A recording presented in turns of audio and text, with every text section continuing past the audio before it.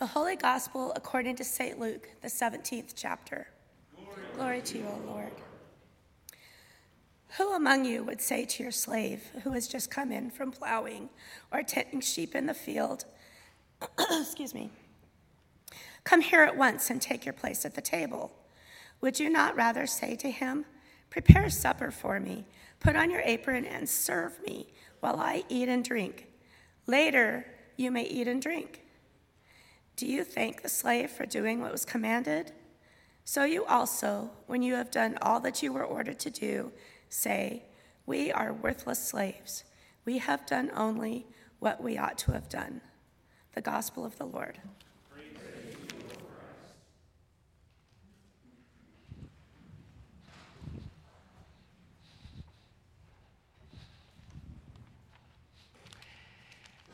Grace and peace to you from God our Father and the Lord Jesus Christ indeed. Boy, it's something to think about what Jeremiah the prophet said this morning to us, that God's people are a lump of clay and God is always working on them. Working on us as a church, working on us as individuals. That's a humbling thing. When you woke up this morning, did you think, well, God, I'm clay, get to work? But that's what the Word does. And today the Word comes to us in an entire book. I am so excited I get to preach on an entire book of the Bible in one sermon. The letter, the epistle of Paul to Philemon and the church in his house. On the surface, it seems pretty basic. There's a runaway slave named Onesimus who becomes a Christian and ministers to Paul while Paul is in prison. Paul says, you know what, I'm sending you back to your owner. And I want to help you because that's the right thing to do. And so there you go. There's the basics. Why is this letter in our New Testament? Did you even know it was there? Paul's letters are ordered in the New Testament for no other reason than by size, if you didn't know that. So Romans, 1st and 2nd Corinthians, it all goes from bigger to smaller. So Philemon is the last little letter in the New Testament. And of course, we're hearing Paul talk about someone who was a slave and someone who was a master, and they're both Christians. So does Christianity condone slavery? After all, Paul doesn't come right out and say, hey, Philemon, you know slavery's wrong. Let him go. But let's see what's going on. Let's dig a little deeper. Let's go and do some teaching time today in this sermon.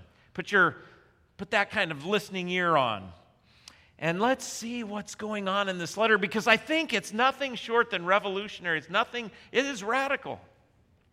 It is, like the book of Acts says, upsetting the world, turning the world upside down kind of stuff. All right, so the basics, a couple basic things about culture with this letter. In Paul's day, you would not it's an honor-shame culture. You would never just say to somebody, this is what you got to do, because that would be dishonoring that person. That would be an insult to them. Even if you know that you're right, you would just never come out and just say that. So, no, you would want to kind of come around, circle around, give the person some space to do the right thing so they can save face, so that they can do what's honorable and it not be forced upon them. So to force upon them, that would be a terribly dishonoring thing. And so you see that going on in this letter. Although Paul says basically, I could command you, but I don't want to do that, so I'll give you the freedom, even though I'm going to come and see you, set up a guest house, and I expect you to do more than I say.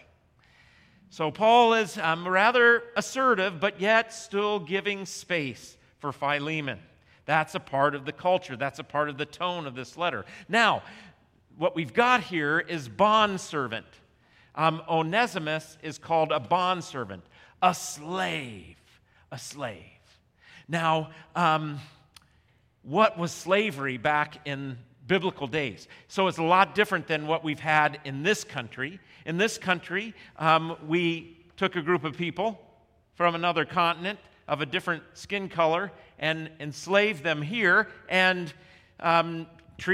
even officially called them less than human, etc. And so we've had the legacy of all of that these many years.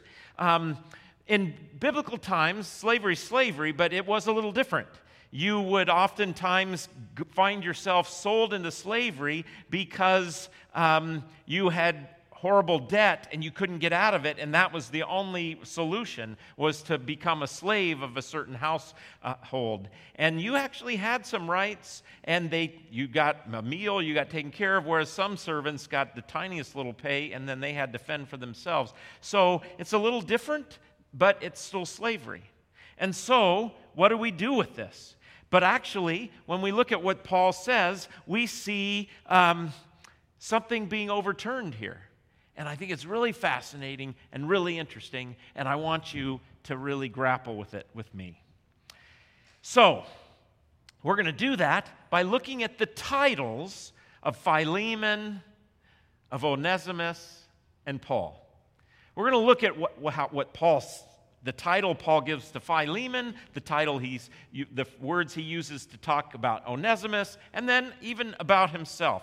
And I think as we look at these titles, we're going to start to have a light bulb come on. Okay? So the first list, Philemon. What is Paul? Well, what was he before he was a Christian? Well, we know his name means brotherly love, or it's got that root, Philadelphia, brotherly love city. So it's got that root of brotherly love or friendship. So that's interesting, isn't it?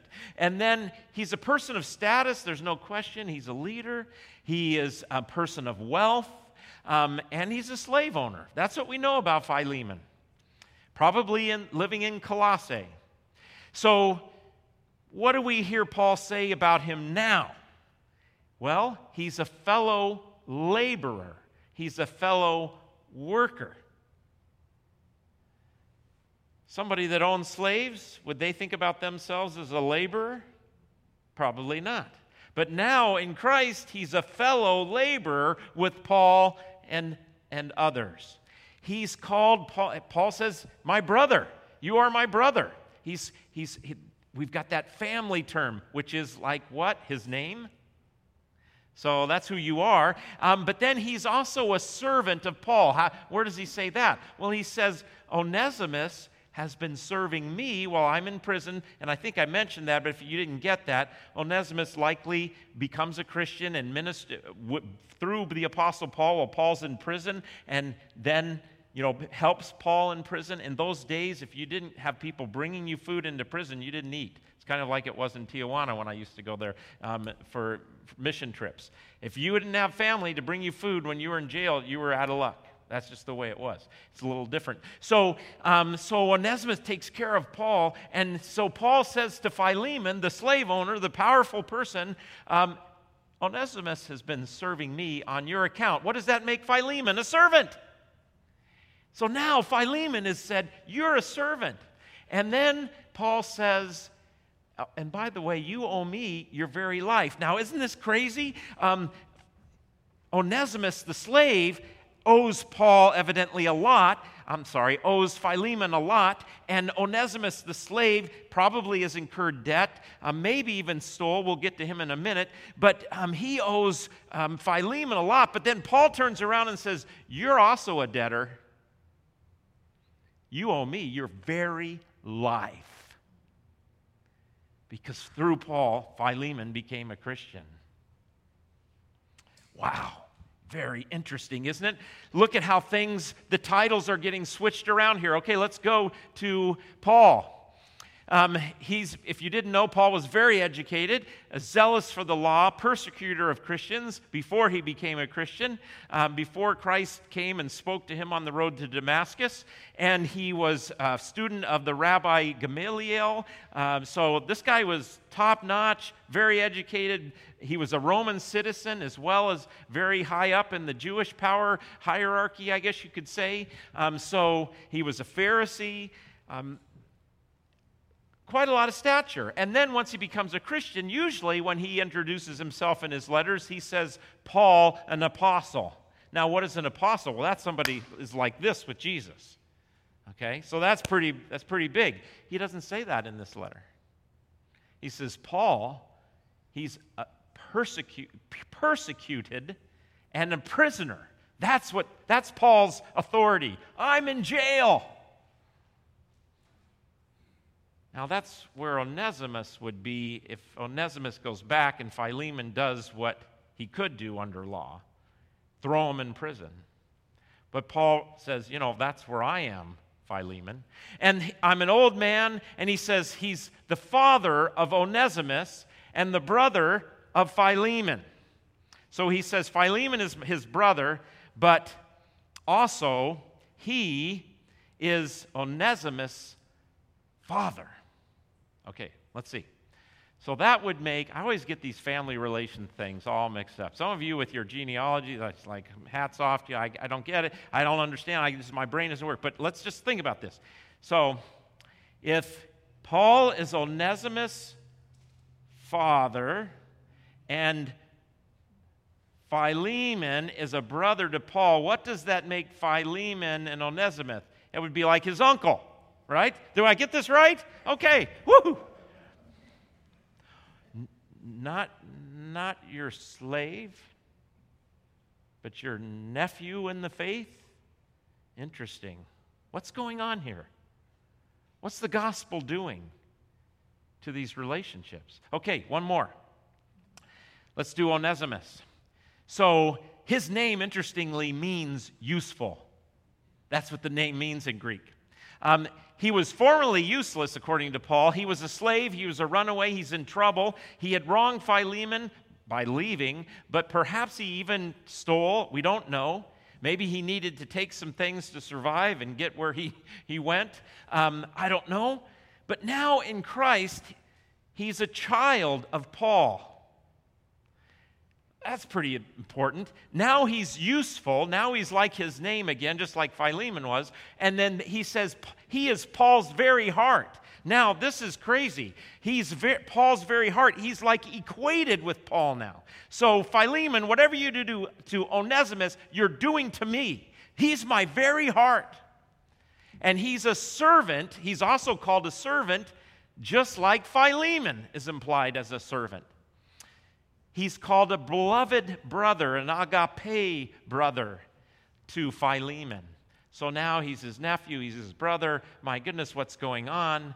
And then this amazing phrase, he's not just your brother spiritually, because we could do this thing where in Christ, yeah, he's spiritually your brother, but, in the real world, he's your slave.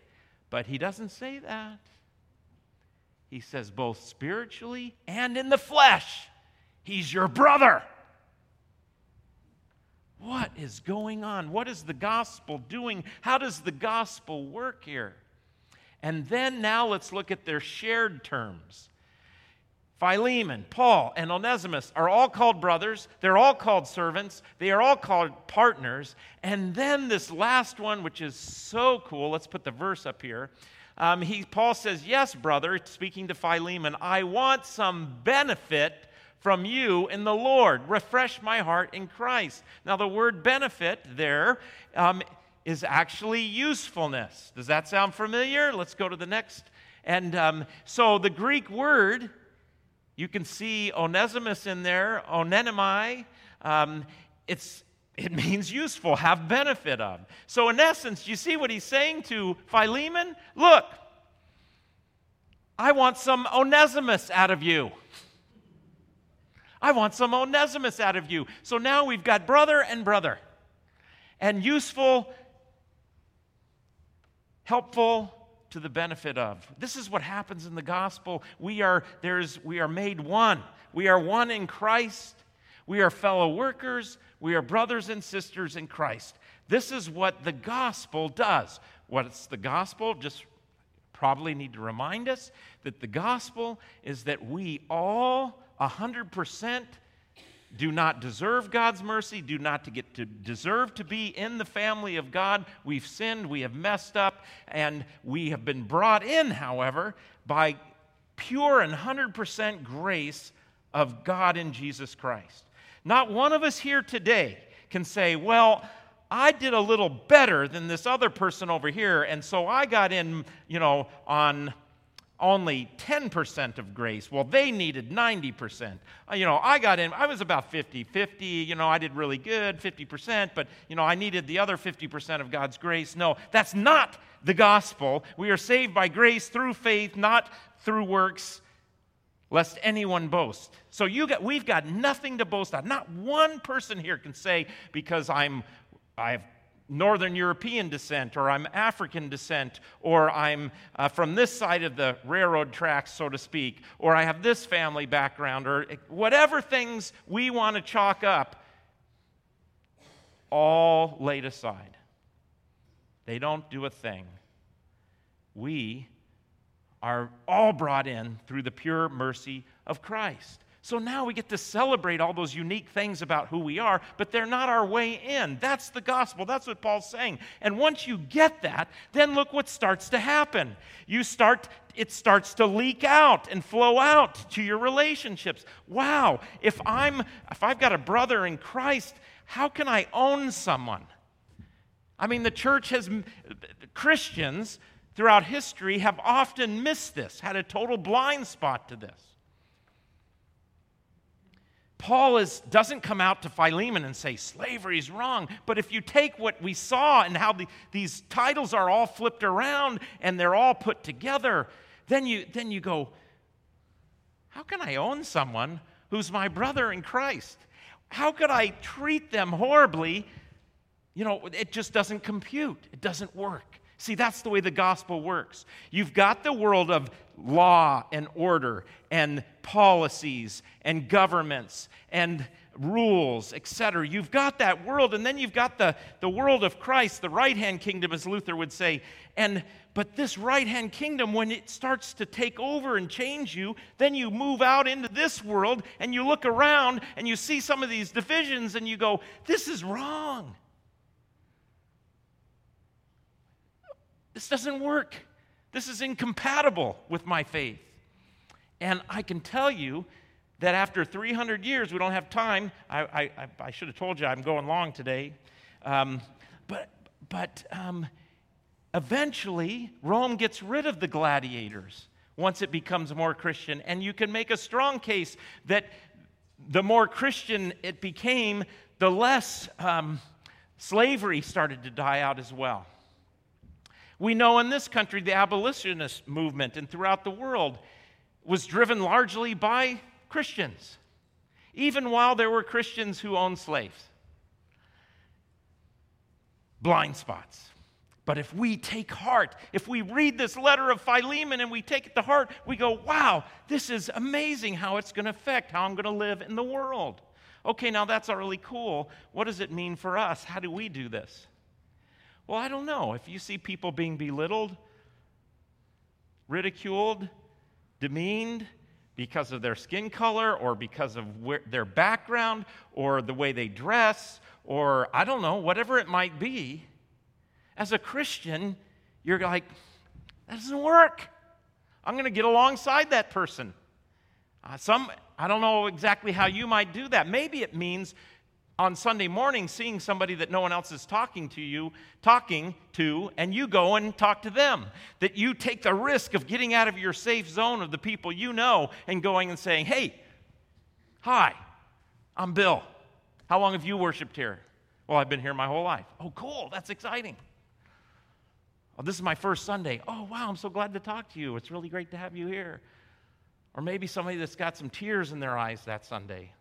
I don't know what it might be. But if we get how the gospel works, this is what happens. All right. Little story to bring us home. When I was in Ethiopia, Gemencius Buba, who I went with there, above his door in his office is a picture of an Ethiopian man. His name is Onesimus Nesib. Back in the end of the 1800s, early 1900s, Onesimus, this Ethiopian man, as he was just a kid, by the time he was 13, I believe, or 14, had already been sold like 4 times into slavery by different tribes and different people coming in, and his father died young. So Lots of slavery was practiced there, and so that was his life.